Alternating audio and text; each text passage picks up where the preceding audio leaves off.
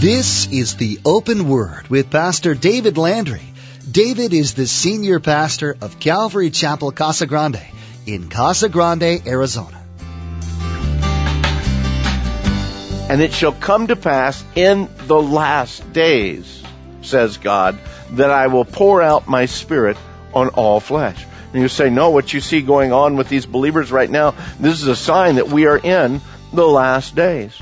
The writer of Hebrews in chapter 1 says, God, who at various times and in various ways spoke in times past to the fathers by the prophets, has in these last days spoken to us by His Son. In today's teaching with Pastor David, we'll hear more about the gospel account of the birth of Jesus in the book of Luke. Charles Wesley understood that this message wasn't just about a baby being born, but that the newborn king had come in order that God and sinners could be reconciled. What a phenomenal message to the world given to us in song. Hark the herald angels sing, glory to the newborn king. The message of the gospel right in a song. Let's join Pastor David in the Gospel of Luke, chapter 2, verse 19, with his continuing study entitled Songs of the Season. There was this anticipation that had been built into the people at that point in time, that at any time the Christ would appear. And again, women desiring that their child would be the Christ, that anticipation that was there. And now these shepherds come. Not only is there an excitement in their lives, but their proclamation of an angelic declaration, as well as the fact, no, we went and saw Him face to face. We saw Him ourselves. We saw Him with our own eyes. We spoke to His mother. This thing is real. So the validation of it all, I believe that they marveled at that. But verse 19 says, but Mary kept all these things and pondered them in her heart. I'm sure Mary is still trying to figure out what's going on. What's she going to do with this child? How is she going to raise it? You that are moms, you know that when that little baby comes, especially that first one, they don't come with instructions. And so you're wondering, what in the world am I going to do? Now put on top of that, Mary, you're going to give birth to the Messiah. Okay, I don't even know how to change diapers, and now you're giving me the Messiah to deal with too. I believe for Mary, there's a lot of things that she was having to ponder in her heart to kind of work through during this time. Verse 20, the shepherds returned, glorifying and praising God for all the things that they had heard and seen as it was told them. The other neat point about verse 20 is, you know what? They got back into the work. They got back into what they were supposed to be doing, but their lives continued to glorify and praise God. When God moves and works in our lives, to continue doing what He's called us to do, be faithful in that, and praising and glorifying God in that. Well, not only did these shepherds come with haste, they made widely known the sayings which were told them concerning the child. The message they proclaimed was a powerful one. We almost miss, if we don't slow down, read and listen and understand all that's being said in the midst of that. Charles Wesley got it. He understood that the message wasn't just about a baby being born. Neither was it so much about peace coming on earth. As Wesley put it in that first verse, the newborn king had come in order that God and sinners might be reconciled. God and sinners reconciled. What an awesome message and declaration that is. You see, it wasn't simply the message of peace on earth. It was a message of eternal peace on earth and in heaven, because God and sinners can now be reconciled. John tells us so clearly in his gospel account in John 3 verse 17. He says, God didn't send His Son into the world to condemn the world, but that the world through Him might be saved. Because the fact is, we were condemned already. The good news is, the peace is that God and man are going to be reconciled because Christ came into the world to save mankind. The guilt was already ours. The stain of sin already covered our souls. We had been separated from God because of that sin. But once Christ came, there was the opportunity now that God had given us through Christ in order that we might be reconciled. And when I see that phrase in Wesley's hymn, I say, man, that's the message of Christmas right there. As powerful it is that God sent His Son, you really don't understand that until you can understand the reason the Son came is in order that God and man might be reconciled. In the second verse of Wesley's hymn, it's kind of interesting. In that second verse, he touched on no less than 6 different Christian doctrines. Listen to the verse. See if you can pick them out. Christ by highest heaven adored, Christ the everlasting Lord. Late in time, behold Him come, offspring of a virgin's womb. Veiled in flesh, the Godhead see. Hail the incarnate deity. Pleased as man with men to dwell, Jesus our Emmanuel. Hark the herald, angels sing, glory to the newborn King. The first one, Christ the everlasting Lord. The fact that Christ is eternal.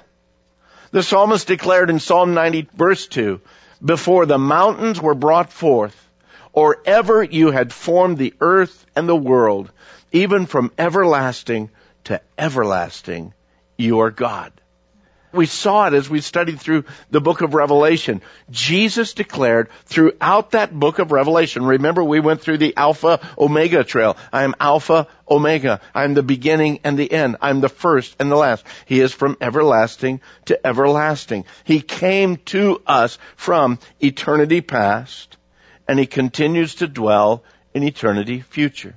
The second rich doctrine that I see in this verse is, late in time, behold Him come. I believe that Wesley is speaking that these are the last days. The late in time doesn't mean that Christ came late for the appointment. Hey, you were supposed to be here at 4 and now it's 6 o'clock. No, not late in time. No, the fact is that it's late in time. And He is now coming. He was coming, and His coming actually brought us into the last days. We see that over and over in Scripture. Remember in Acts chapter 2, Peter's message to the people there in Jerusalem. He says that this was spoken of by prophet Joel. And it shall come to pass in the last days, says God, that I will pour out my Spirit on all flesh. And you say, no, what you see going on with these believers right now, this is a sign that we are in the last days. The writer of Hebrews in chapter 1 says, God, who at various times and in various ways spoke in times past to the fathers by the prophets, has in these last days spoken to us by His Son. Paul in 2 Timothy and as well as Peter in 2 Peter, both of them speak about the fact that right now we are in the last days. Late in time, behold Him come. The third factor I see is that He's an offspring of a virgin's womb. Jesus was born of a virgin. Christ was from the seed of woman as declared by God way back in Genesis chapter 3, as He declared to Satan in Genesis 3, beginning in verse 15, He says, I will put enmity between you, Satan, and woman, between your seed and her seed. He shall bruise your head, and you shall bruise his heel. Not the seed of man, as it is naturally and normally, but supernaturally, He used the seed of a woman. And everybody said, wait a minute, the woman doesn't have the seed. But you know what? Supernaturally, God did a work. How He did it, what all He did to make that happen, I don't know. But I do know that in Genesis chapter 3, in verse 15, He says that it's going to be between you and the woman, between your seed and her seed. And I believe that God did a supernatural thing there, that a man was not involved. Also the fact that the sin nature, our sin nature, passes down through Adam, so that all of the sons, and by the way, and the daughters of Adam have that sin nature.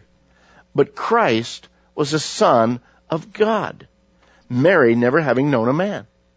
Thus, even the sin nature was absent from the one who was that perfect sacrifice for our sin.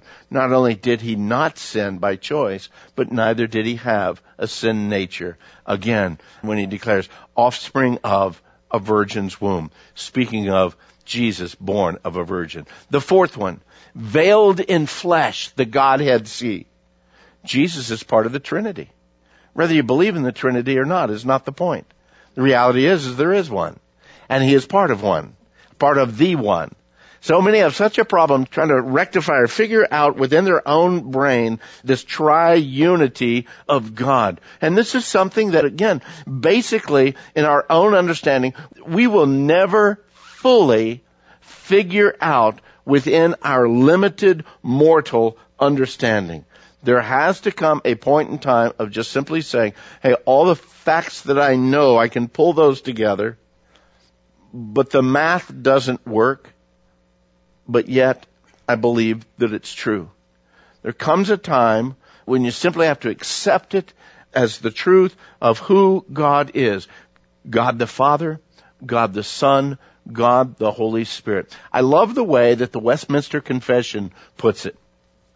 Chapter 2 declares, in dealing with the Trinity, in Westminster Confession, number 1 says, there is but one only living and true God, who is infinite in being and perfection, a most pure spirit, invisible, without body, parts, or passions, immutable, immense, eternal, incomprehensible, almighty, most wise, most holy, most free, most absolute, working all things according to the counsel of his own immutable and most righteous will, for his own glory, most loving, gracious, merciful, long-suffering, abundant in goodness and truth, forgiving iniquity, transgression, and sin, the rewarder of them that diligently seek him, and withal most just and terrible in his judgments, hating all sin, who will by no means clear the guilty. Beloved, that's a powerful declaration of who God is. But on the third part of that second chapter, he says also, in the unity of the Godhead, there be three persons of one substance, power, and eternity. God the Father, God the Son, God the Holy Spirit. The Father is of none, neither begotten nor proceeding. The Son is eternally begotten of the Father. The Holy Spirit eternally proceeding from the Father and the Son. The three, one as one. He is the Godhead see. Again, Wesley had it right when he wrote it in his hymn. The fifth thing that I see, again, hail the incarnate deity. What does incarnate mean? It means that he came in human flesh. Isaiah told us that the coming child would be Almighty God, the everlasting Father, and yet he's going to be a child. John told us in John chapter 1, verse 1, in the beginning was the Word, and the Word was with God, and the Word was God. And then in verse 14 he says, and the Word became flesh and dwelt or tabernacled among us, and we beheld his glory, the glory as of the only begotten of the Father, full of grace and truth. The incarnate deity. Jesus was actually charged with blasphemy. That's why they crucified him, because he declared over and over that he is God. In John's gospel record, again, the I ams that Jesus continually declares, again, makes that statement that he and the Father are truly one. Not just one in agreement, but again, one in purpose and in substance. And that's what they came against him for, because of blasphemy. Hail the incarnate deity. The sixth thing that I see is pleased as man with men to dwell. Jesus, our Emmanuel.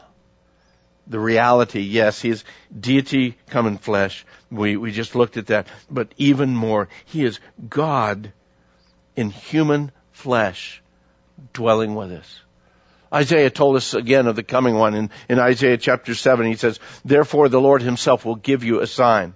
Behold, a virgin shall conceive and bear a son, and shall call his name, what, church? Emmanuel. What does that word mean? God with us. The angel appeared to Joseph, you remember, and he declared to him the dual names of the coming one. In Matthew chapter 1, we read where the angel says, and she, speaking to Mary, she will bring forth a son, and you shall call his name Jesus, was the first one. And why was his name Jesus? Because he will save his people from their sin. And then a little bit later in the conversation, he reminds him of the prophecy. Behold, the virgin shall be with child and bear a son. They shall call his name Emmanuel. And then the angel translates it for us, which is translated God with us. I wonder how many of those that sing this song, Hark the Herald Angels Sing, really understand the depth of doctrine that they're proclaiming. You know, as I was looking for some information on here, I saw a link that took me to the Mormon Tabernacle Choir singing this song. And I thought, you have no clue what you are singing. And yet you are declaring God's truth even as you're singing these words. We hear it in the shopping malls. We hear it on the radio. We hear it all over. These words that are so rich and so deep with the doctrine of our faith.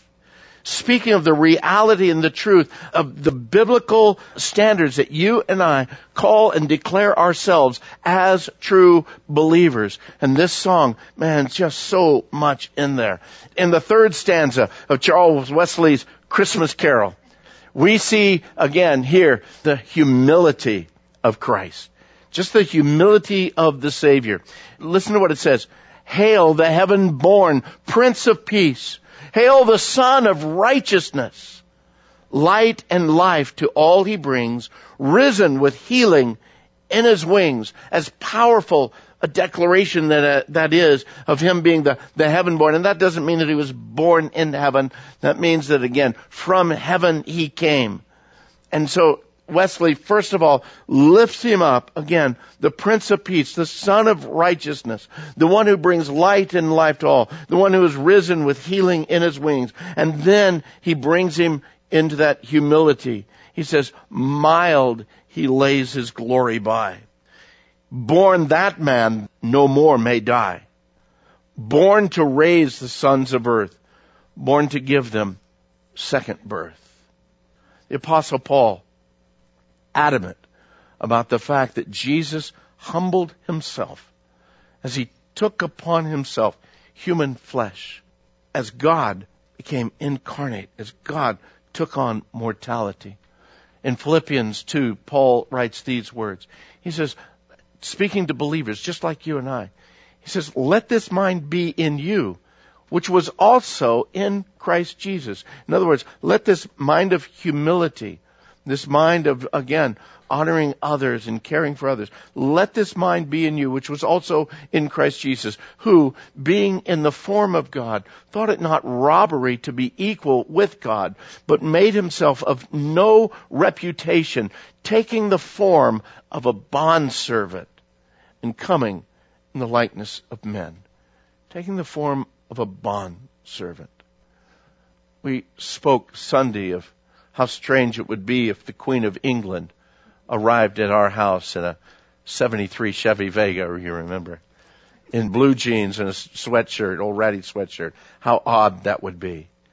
But how odd it is that God took upon himself human flesh, humbled himself. He came not just as one of us, he came as a servant to all of us, purposefully coming to serve, even to the point of dying on the cross for us. God could have came and says, I am God. Here I am, visible. Adore me, worship me, look at me. But that's not how he came. He came humbly, taking upon himself that humble flesh, born in that stable, grew up in a no-name town. As a matter of fact, what good can come from Nazareth, right? That's where he was raised up. Even as he ministered, he didn't look to build an earthly kingdom at all. As a matter of fact, he told Pilate, he says, you know what? If I'd come to build an earthly kingdom, right now my followers would be fighting. But that's not what I'm about. I'm building a heavenly kingdom. And so he came in that humility, coming in the likeness of men. And even then, being found in appearance as a man, he humbled himself even further and became obedient to the point of death, even the death of the cross. How low does God have to go before we see the greatness of His love for us? That we would worship Him and honor Him and give Him glory in our lives. God took upon Himself human flesh, came as a servant, came as an obedient servant, all the way down and humbled Himself even to the point of death. Death on the cross. But you know what? He didn't stay dead. Amen? Amen. He was buried and resurrected that third day, and then He ascended to the Father. So the one who took upon Himself human flesh conquered death. The one who took upon Himself human flesh conquered sin, defeated sin. The one who took upon Himself human flesh made payment for you and I, and for the whosoever's of the world that would call upon His name. And so then we can rejoice, as the shepherds even rejoiced that evening when they sang, "Hark the herald angels sing, glory to that newborn King." The peace of God that those angels were speaking about doesn't come to all men, though. God didn't suddenly wipe a wand over the world and say, "I bring you peace." We can look at the news today. In fact, Tot and I were drinking coffee and getting ready to listen to the news this morning. And she says, "You know what? Sometimes I get so tired of listening to the news." I said, "Yeah. I think the news report we had just heard, there was, and not to bring you down, but there was murder, there was an attack on someone, there was the racial battle and the imbalance that's going on in this country right now that's just, again, dividing our country once again. The stuff going on with immigration, all kinds of just mayhem in the world, not to mention all the stuff that's going on in the Middle East. And you think, man, there is no peace in this world. Let me ask you something. You as a believer in Jesus Christ, do you know the Prince of Peace? And in knowing Him, do you have and do you find peace in your life, in the midst of your storms? Because that's really what it's about. That personal peace that we can speak, even as a Job spoke. Hey, though He slay me, yet shall I serve Him. That's a man who is satisfied in God. He was at peace with God. I mean, we can press and we can push, and every time we press, every time we push, every time we strive, every time we reach, suddenly our lives get out of peace. We're no longer in peace. We've moved beyond peace. We're in the striving. We're in the struggling. We're in that reaching mode. Rather than saying, you know what? As Paul said, I've determined in whatever state I am, therein to be content. And it's apparent he never lived in Missouri, but whatever state that he did live in, whatever condition he found himself to be in. And he goes on to say, hey, whether I'm abounding or abased, whether I'm free or in prison, whatever situation, I've determined to be content. That's the peace of God. That's the peace on earth that the Prince of Peace brings. The one who is Almighty God, the everlasting Father, the Prince of Peace. I pray during this season that in the midst of all the craziness, you enjoy the season, that you just enjoy it. I think that Christians ought to party during Christmas celebration. I think that they ought to celebrate the fact that, hey, you know what? God loves us so much. He sent His Son to us. And let's just celebrate that reality. But in the midst of that celebration, remember who and why you are celebrating. Because again, He is worth celebrating. Amen? Amen. On behalf of Pastor David Landry and the entire production team here at the Open Word, we want to wish you a Merry Christmas and a Happy New Year. This has been a special edition of the Open Word with Pastor David Landry of Calvary Chapel, Casa Grande in Casa Grande, Arizona. To learn more about the Open Word, visit our website at theopenword.com. You can download today's teaching or subscribe to the Open Word podcast. Subscribing to the Open Word podcast is the best way to stay up to date with all the latest messages from David. To subscribe, log on to theopenword.com. Click on the podcast option on the homepage, or simply search for The Open Word in the iTunes Store. You can also give us a call if you'd like. That number to call is 520-836-9676. That's 520-836-9676. Another option to get in touch with us is to send us an email. Our email address is info@theopenword.com. That's info@theopenword.com. When you contact us, please let us know the call letters of the station you heard the Open Word on and how today's broadcast has blessed you. Your feedback helps us know the Lord's direction for this ministry. Once again, you've been listening to The Open Word with Pastor David Landry of Calvary Chapel in Casa, Grande, Arizona. And again, we want to wish you a Merry Christmas and a Happy New Year.